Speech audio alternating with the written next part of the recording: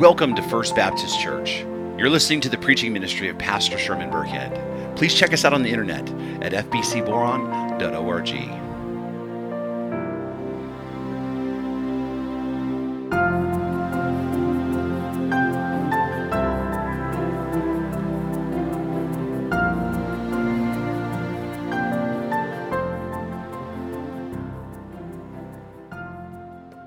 Your Bibles and turn with me to Romans chapter number 4.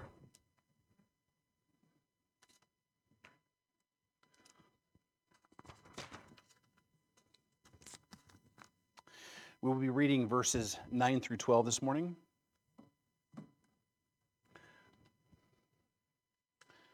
And let us take a moment and pray for the reading and the preaching of God's Word. Heavenly Father, Lord, we thank you again for a beautiful day that you have given us to come and gather together as your people, as you have commanded us to do. A covenant people, Lord, the new covenant people, who are drawn together into the body of Christ as the head, and all of us, Lord, then parts of one another. And the Father, that you have then, as an instrument of worship, you have given us this peculiar activity of preaching the word, Lord. And I say peculiar because so many people think that worship is everything else except that. But Father, the center of your worship is your word, the declaration of your word, the proclamation of your word. And so, Father, I pray that this morning that our hearts and minds will be ready to receive that word, and that you would prepare the preacher to proclaim the word, Lord, and that you would, Lord, remove me from the equation, and that you would speak directly to your people through your word.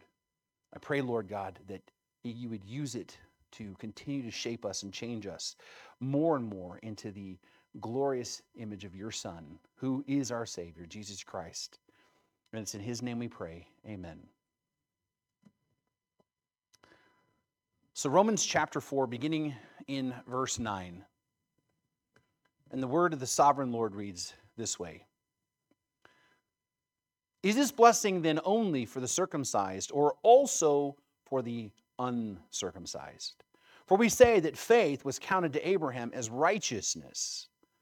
How then was it counted to him? Was it before or after he had been circumcised? It was not after, but before he was circumcised. He received the sign of circumcision as a seal of the righteousness that he had by faith while he was still uncircumcised. The purpose was to make him the father of all who believe without being circumcised, so that righteousness would be counted to them as well. And to make him the father of the circumcised who are not merely circumcised, but who also walk in the footsteps of the faith that our Abraham had before he was circumcised. This is the word of the Lord. The late R.C. Sproul said, Abraham's circumcision was a seal, an authenticating mark of confirmation that the Lord would keep his promise to justify Abraham by his faith and cut him out from those who in Adam are destined for destruction. So, root or fruit?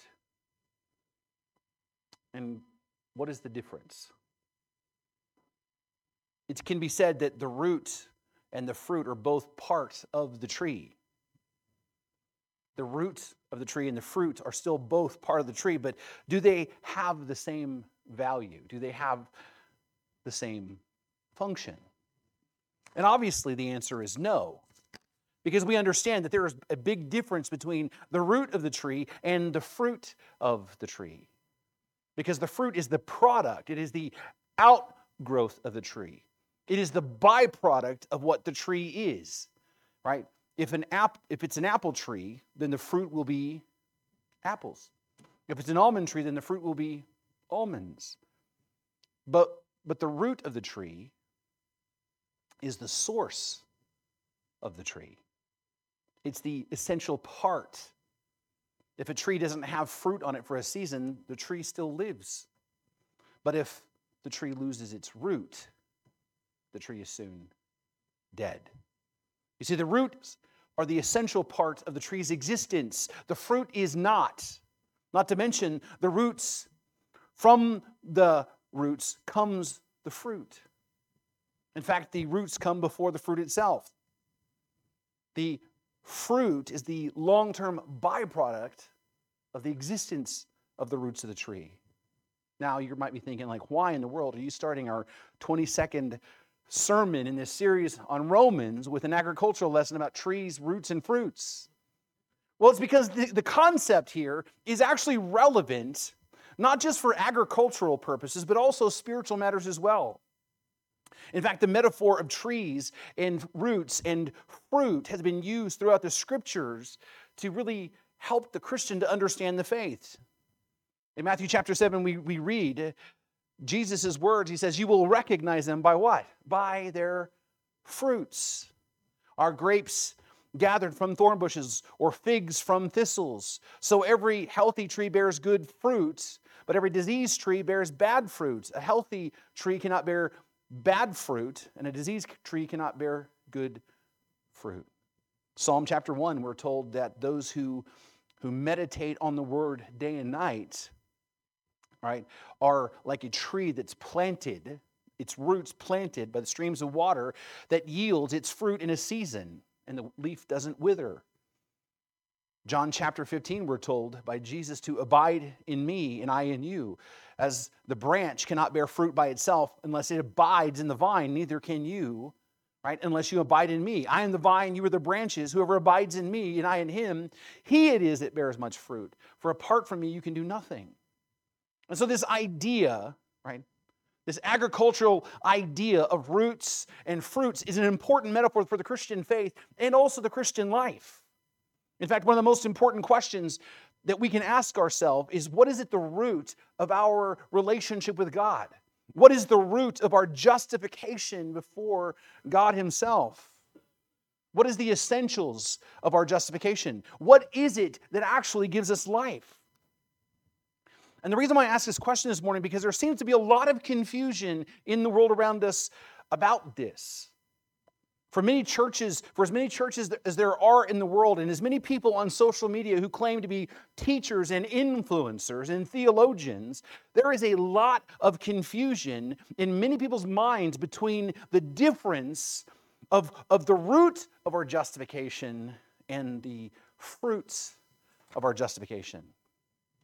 One of the benefits actually of social media has been I've been able to interact with a lot of different people in different parts of the world who have different perspectives. And that has given me a great opportunity to really learn some things I didn't know and to grow in the process. But one of the downsides of social media is that anybody and their brother can create content even if they don't know what they're talking about. And the result of that has been is a lot of bad teaching in theology on the internet. And because of that, there is a lot of confusion in the world about the root and the fruit of our justification and salvation. What is at the root of our faith? Is it grace? Is it faith? Is it baptism? And I ask the question because there are a lot of people who believe that you must be baptized to be saved. There are a lot of people who believe that. There are a lot of people who believe that you must be baptized with the right prayer formula to be saved. But is baptism the root of our salvation, as so many people think that it is? What about confession? A lot of people believe that confession must precede justification, that you must confess all of your sins if you're going to be saved. Or how about obedience to the law? There are a surprising number of people who believe either directly or indirectly that somehow, some way, you must obey some form of the law to have salvation. There are some people who say that you must obey the 10 Commandments, including even observing the Sabbath. There are some people who say that you must keep the whole Torah. That's the Torah observant movement we see popping up in our culture now. Others don't quite identify specific laws, but they believe that somehow that you must do something to get right with God. and clean yourself up so you can come to God. But is any of that required for our justification? Now, we do know, right? We do know that you were commanded to be baptized. I mean, Jesus said that we ought to be, right? It's an act of obedience. And we know that the moral law still applies to us Christians, and that we're commanded to walk in obedience to the moral law. And we know that we're told in James to be doers of the word and not hearers only. And even in the book of James, we're also told that faith without works is what? Dead. And we were also even told in the scriptures, multiple places, to be holy as your Father is holy, or as your God is holy. But which of those things are essential for our justification?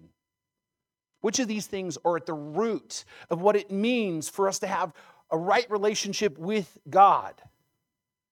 And then which of those things are the fruit or the outworking of that? Well, today's text is extremely helpful for us to understand what the difference between the essentials of our righteousness is and what the outworking of our righteousness is. Today's text will help us to actually get really very clear about the distinction about what's at the root of our relationship with God and what is the fruit of that. So turn with me to Romans chapter 4, beginning in verse 9. And Paul, again, begins to ask the question. He says, is this blessing then only for the circumcised or also the uncircumcised? Now, quickly, just for context, right, we need to talk about what this blessing is that he's talking about. This is not just some generic blessing. There's a specific blessing he's talking about. And if you've been here for the last couple of weeks, you'd realize and understand that Paul is talking about the blessing of justification by faith. Remember, Paul has been explaining to the Roman church what the gospel is, and he's been doing so in great detail. And he began his exposition talking about the bad news of man's condition, which is the truth that mankind is under God's wrath because of his sin. And he explained that this isn't limited to just the Gentiles. It also includes the Jews. It's a universal problem for all of mankind. And so Paul makes it clear that mankind, Jew and Gentile alike, stands guilty before God, which is the bad news. But then the good news is that God himself put forward Christ his Son as our atoning sacrifice. And that by faith in him and what he has done, we are justified. That is the blessing that he's talking about. Paul says this blessing of justification is being counted, being credited with being righteous before God, and then also having our sins forgiven. That's the blessing that he's referring to. We are right with God. We are reconciled to him as a gift of grace of faith, by faith. This is the blessing that Paul is pointing us to, and this is the blessing he's continued to talk about in this imaginary conversation that he's having with some Jewish person who's struggling to understand the gospel. And so Paul asks if this blessing of justification is for the circumcised only. Is it only for the Jews? That's what he's talking about. When he says circumcised, he's talking about the Jewish people. Because that's what he's talking about. He talks about those who are part of the old covenant community. The blessing, is it reserved only for the Jews? Or is this blessing for the uncircumcised or the Gentiles also? Is this blessing included for those who are outside of the Old Testament covenant community? Those who have been given the law of Moses? Is the blessing of justification available to them too? And I want you to notice the word also here in this text, right? Is this blessing then only for the circumcised or also for the uncircumcised? The word also helps us to see that this blessing was manifestly, absolutely for the Jews who believe. This has always been part of God's plan. God's favor upon the Jewish nation was without question. He singled them out to be his covenant people. He singled them out to give them the law. He singled them out to be this peculiar people that he can demonstrate his goodness to the rest of the world. And so his elect, those who are his children by faith, absolutely includes many of those who are Jewish descendants.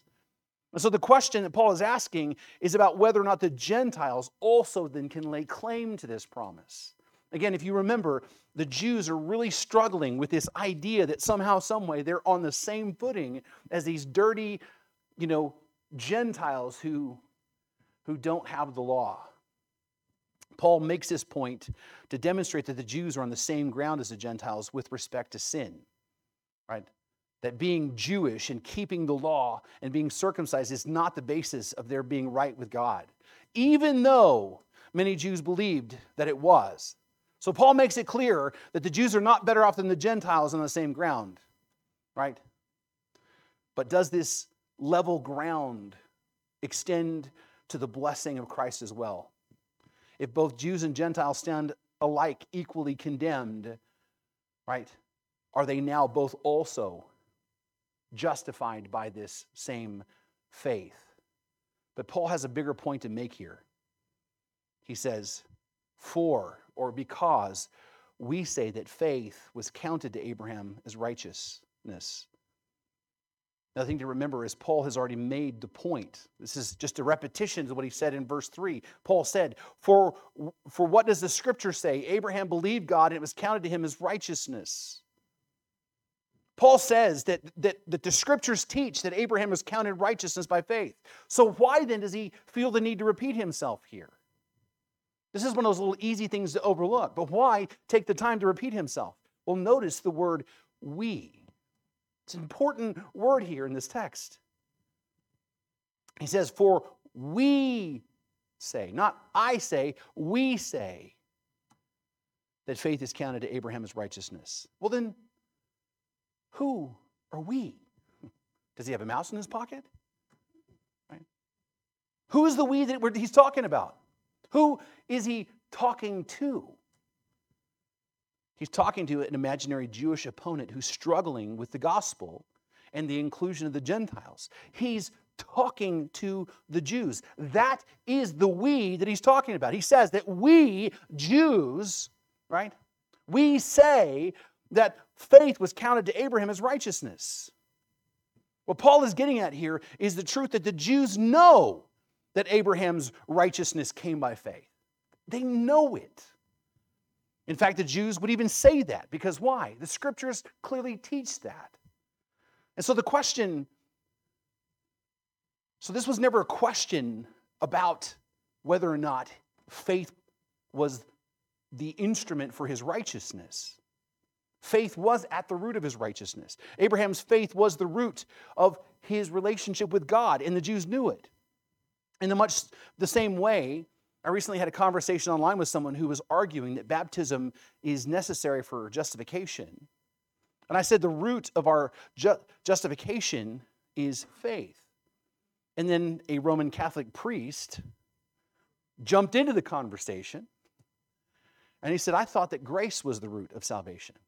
And I said, you're right.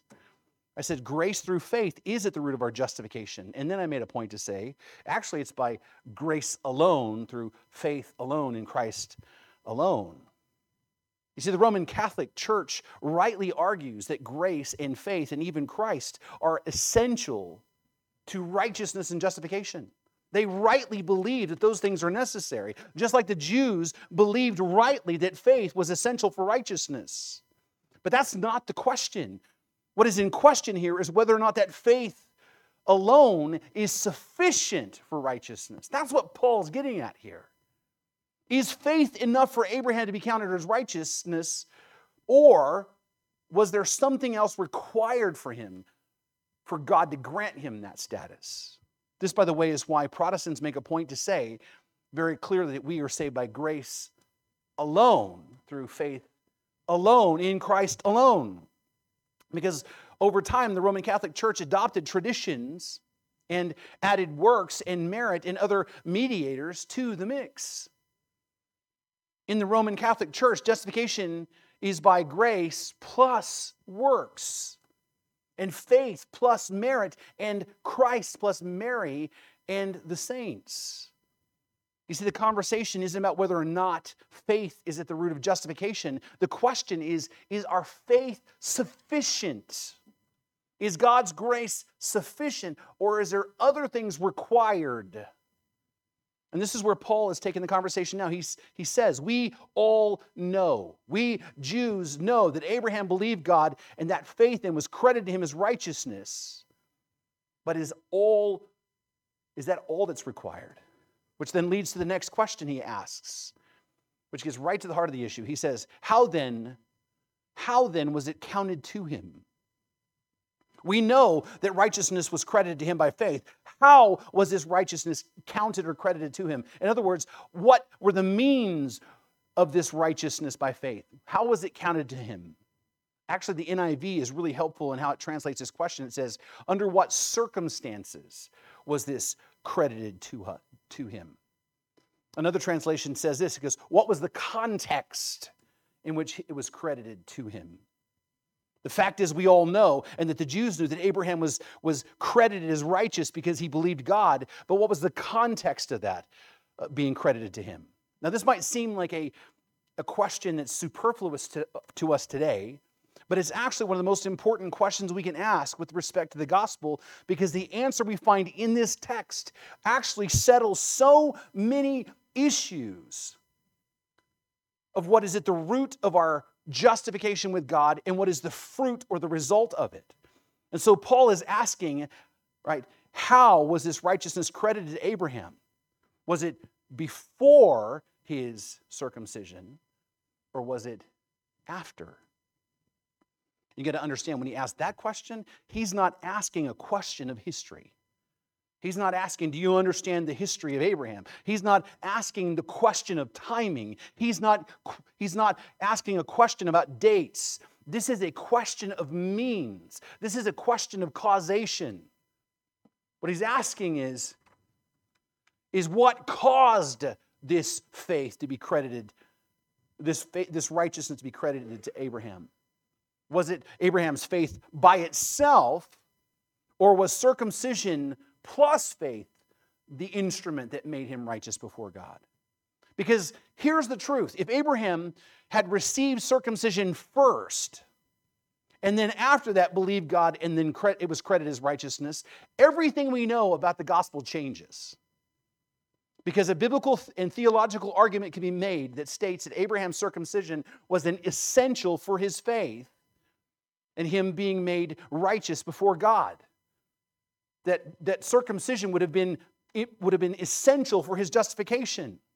It could have been said that circumcision was not a work, but an act of faith that produced in him the righteousness. Which, by the way, is exactly what some people argue about the ordinance of baptism. People say some really flowery things, but don't say it directly like this, but this is what they mean. Some people believe that getting baptized is not a work that you do, but a regenerating act of faith.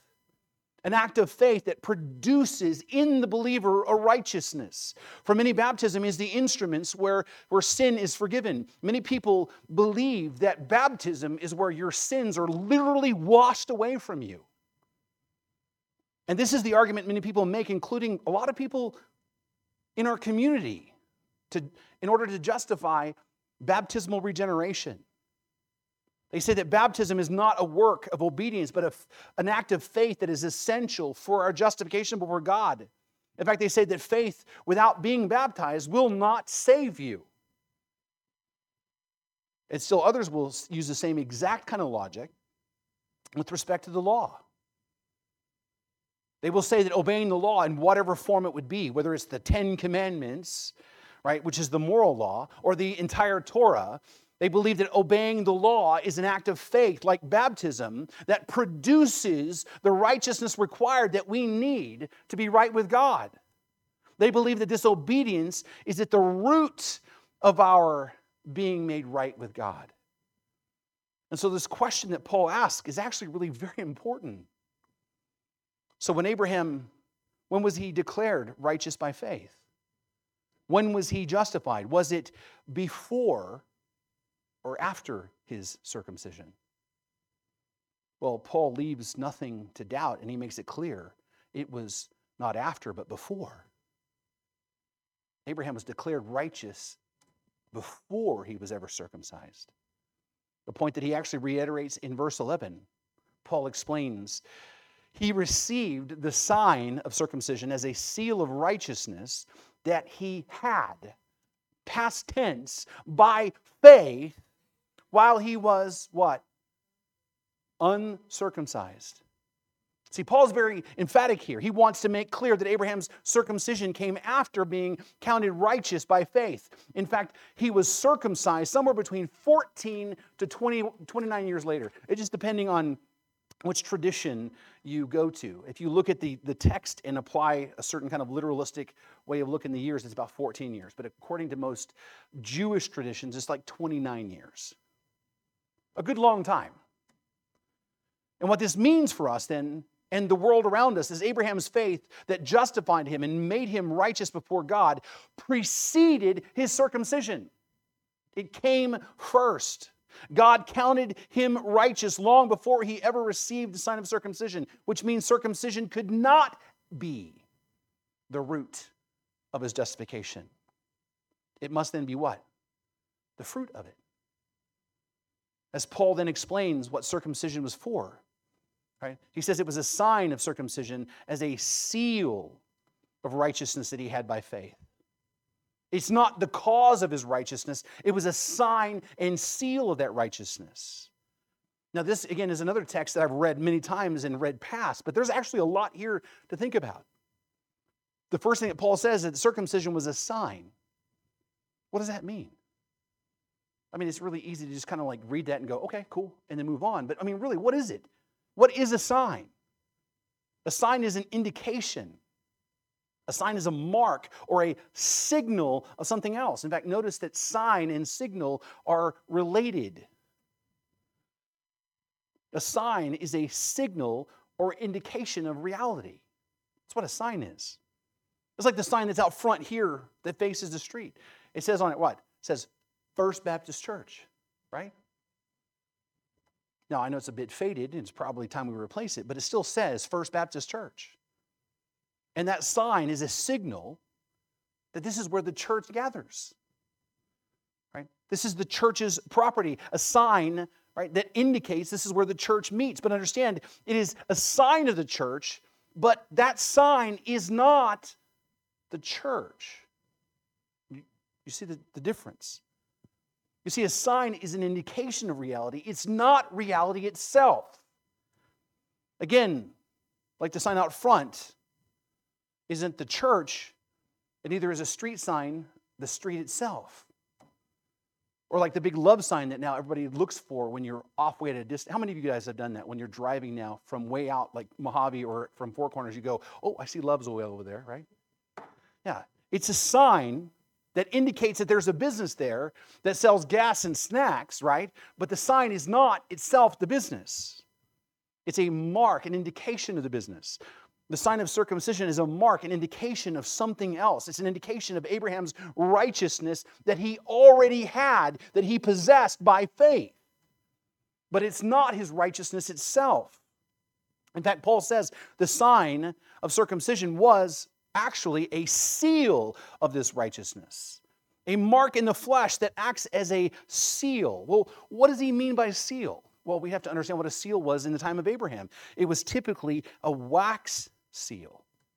This is where somebody would take molten wax and apply it to something like a letter or an opening or some type of container, and then they would affix to that wax. They would apply to that wax somebody's signet ring that would leave an identifying mark that was an official mark that stayed stuck to the object. And this seal represented something like a government or someone like a king. And this wax seal was often used as a proof mark or a mark of authentication. This seal bore witness to the fact that something was authentic. For instance, if a letter had a seal on it, that letter was considered to be an authentic letter of the one who owned the seal. It was a mark that validated something. And I think this is a concept we all understand. All of you guys have had, or most of you had children. And when you went to get your child's birth certificate, you would find that on that certificate was embossed the seal of California on it. It was California's seal of authenticity. That seal lets you know that the document is official.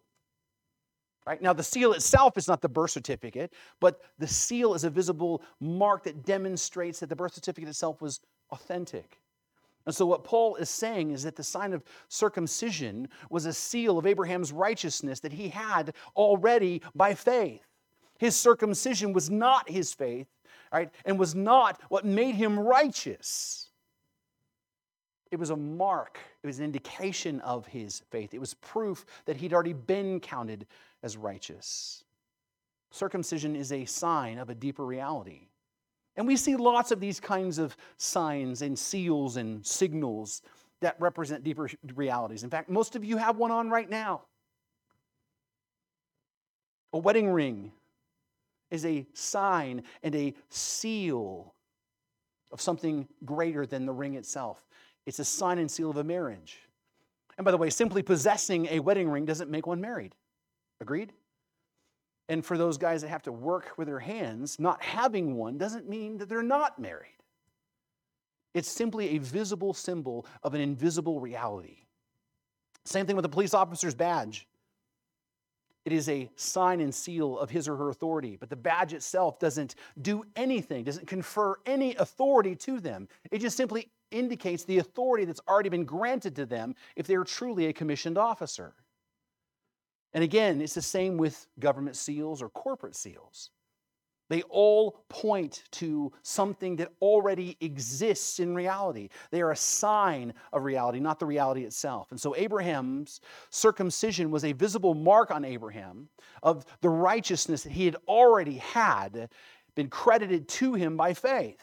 Long before he was ever circumcised. His circumcision was an outward sign of an inward reality that existed. And so his circumcision was not at the root of his justification, but it was the fruit of it.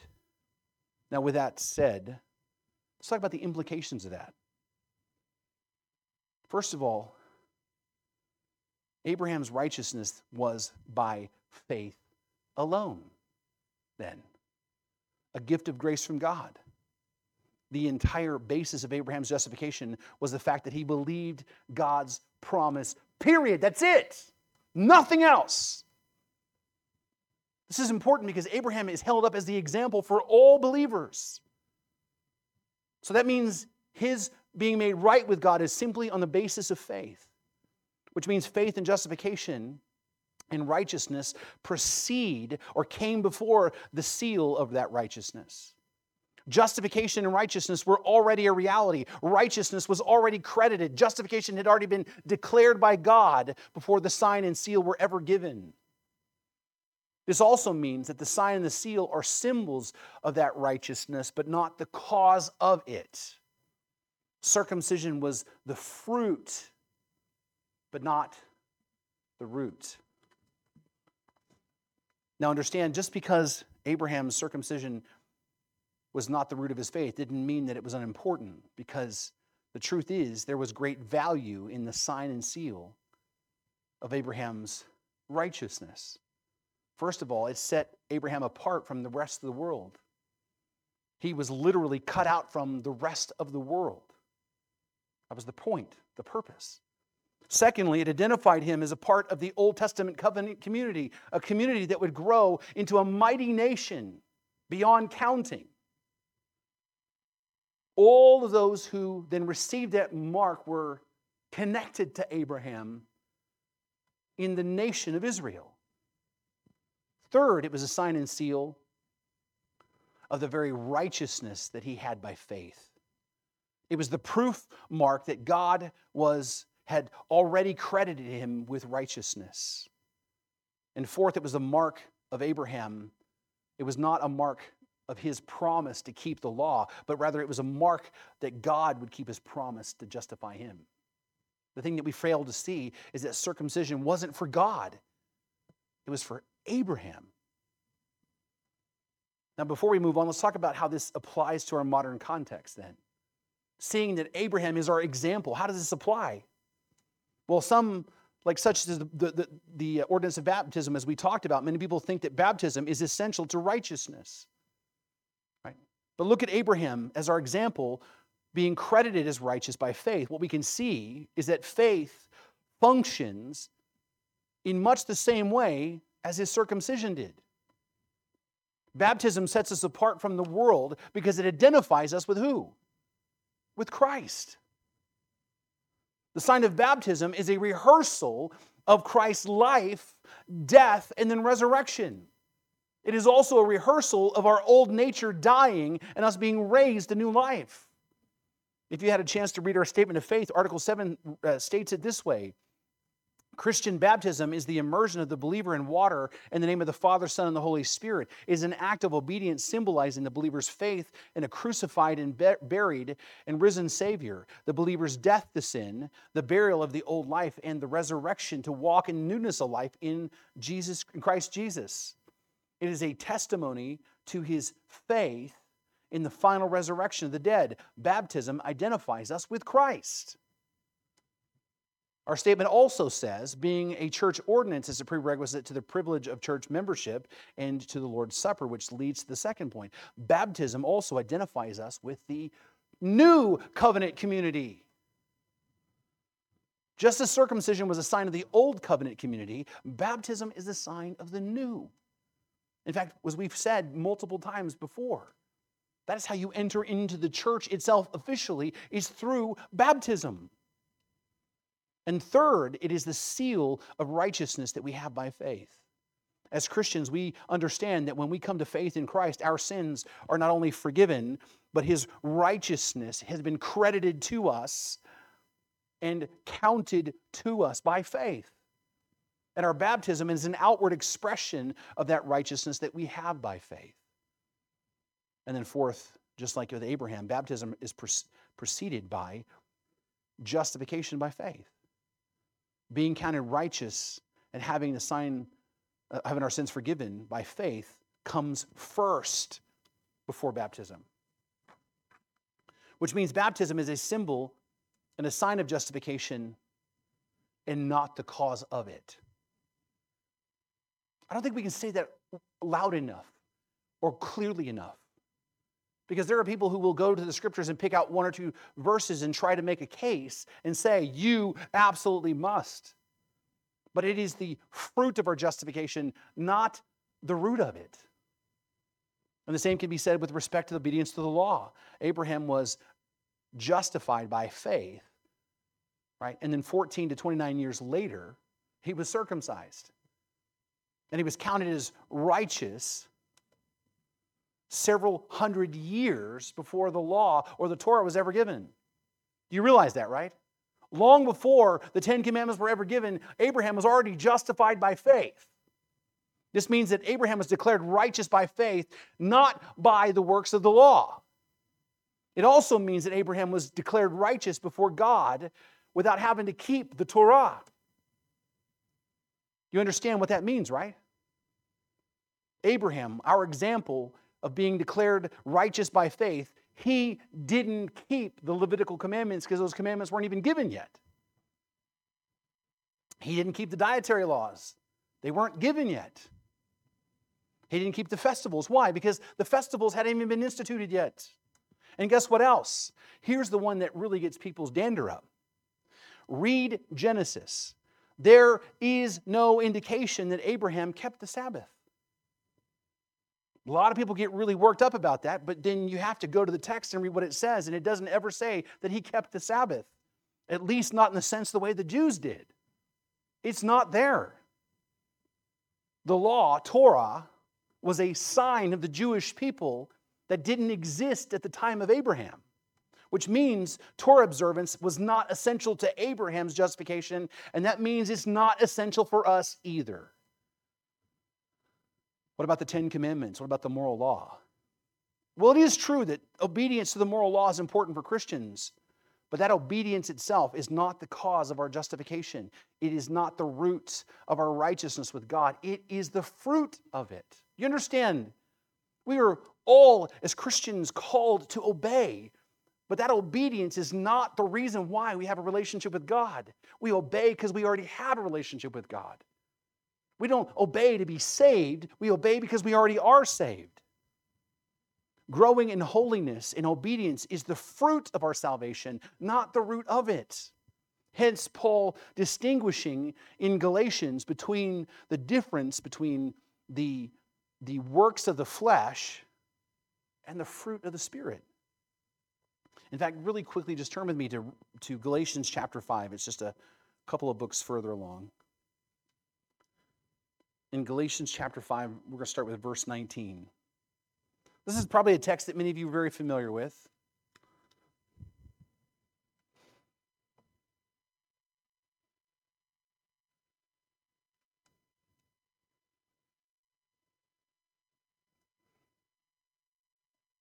Beginning in verse 19, Paul says this. He goes, "Now the works of the flesh are evident: sexual immorality, impurity, sensuality, idolatry, sorcery, enmity, strife, jealousy, fits of anger, rivalries, dissensions, divisions, envy, drunkenness, orgies, and things like these. I warn you, as I warned you before, that those who do such things will not inherit the kingdom of God." There is a whole bunch of sermon series just in that little bit by itself, right?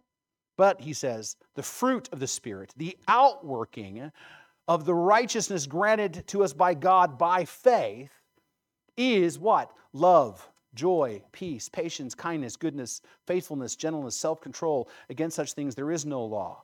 And those who belong to Christ Jesus have crucified the flesh with its passions and desires. Notice it says that this is the fruit of the Spirit. It didn't say that you have to have those things in order to be right with God. That's the fruit. It's not the root, it's the fruit. The truth is, if we are born again, and if we are truly repentant and believe the gospel, our minds and hearts will begin to change. And that change at our root will produce in us a change in the fruit of our lives. It's inevitable. The God that we once hated, we will love. And the sin that we once loved, we begin to hate. And we will experience a growing desire to walk in obedience to the moral law, the Ten Commandments, because we have been supernaturally changed by God. Now, this doesn't mean we'll be perfect, as our catechism has made really clear this morning. But it does mean that since you have been born again and radically transformed by the Holy Spirit and have had your sins forgiven and been declared righteous with God or justified by faith, and then you were indwelt by the Holy Spirit, the fruit of that will be a progressive growth towards holiness and obedience, little by little becoming conformed in the image of Christ. And so the root of our justification is grace through faith in Christ. Then the fruit of that then is confession. The fruit of that is baptism. The fruit of that is a desire to grow in holiness and grow in obedience to the law and the commandments of God. Now, with that said, let's look really quickly to finish up with the second half of verse 11 and then through verse 12. Paul writes, "The purpose was to make him the father of all who believe without being circumcised, so that righteousness would be counted to them as well, and to make him the father of the circumcised who are not merely circumcised, but also walk in the footsteps of the faith that our father Abraham had before he was circumcised." So Paul says the purpose. Well, what purpose? The purpose of Abraham being justified by faith and then being circumcised later on.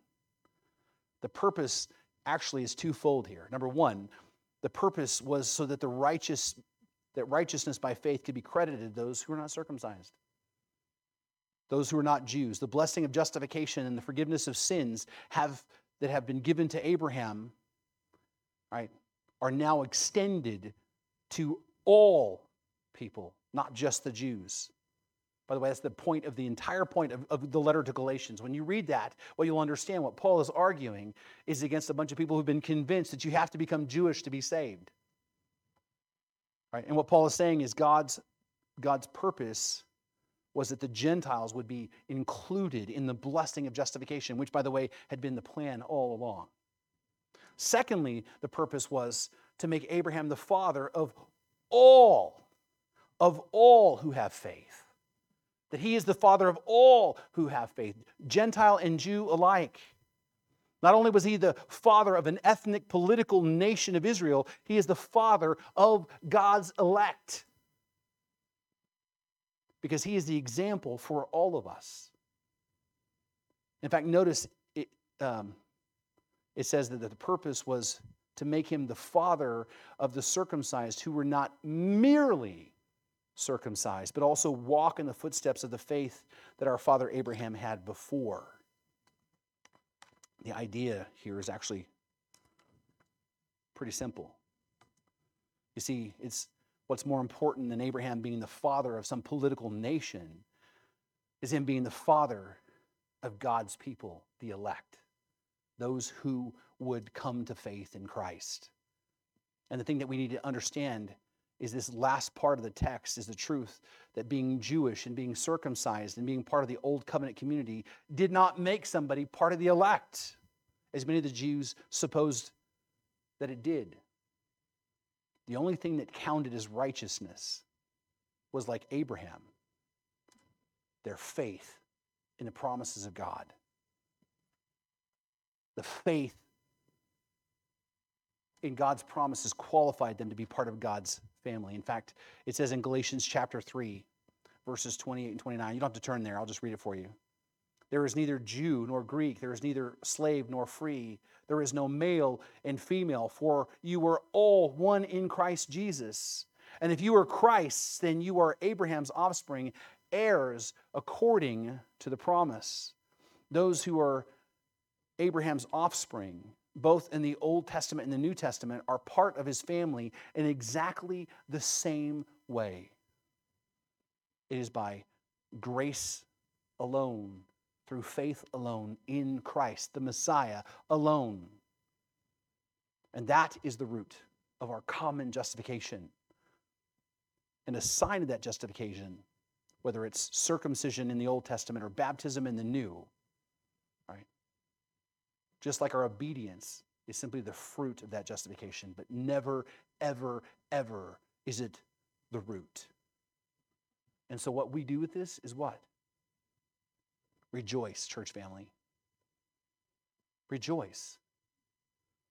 Because if you are in Christ, if you have repented and believed the gospel, not only are you justified, not only are you made righteous before God, not only are your sins forgiven, you are members of God's family by grace through faith in Christ. And your baptism that you had is a sign and a seal of that reality.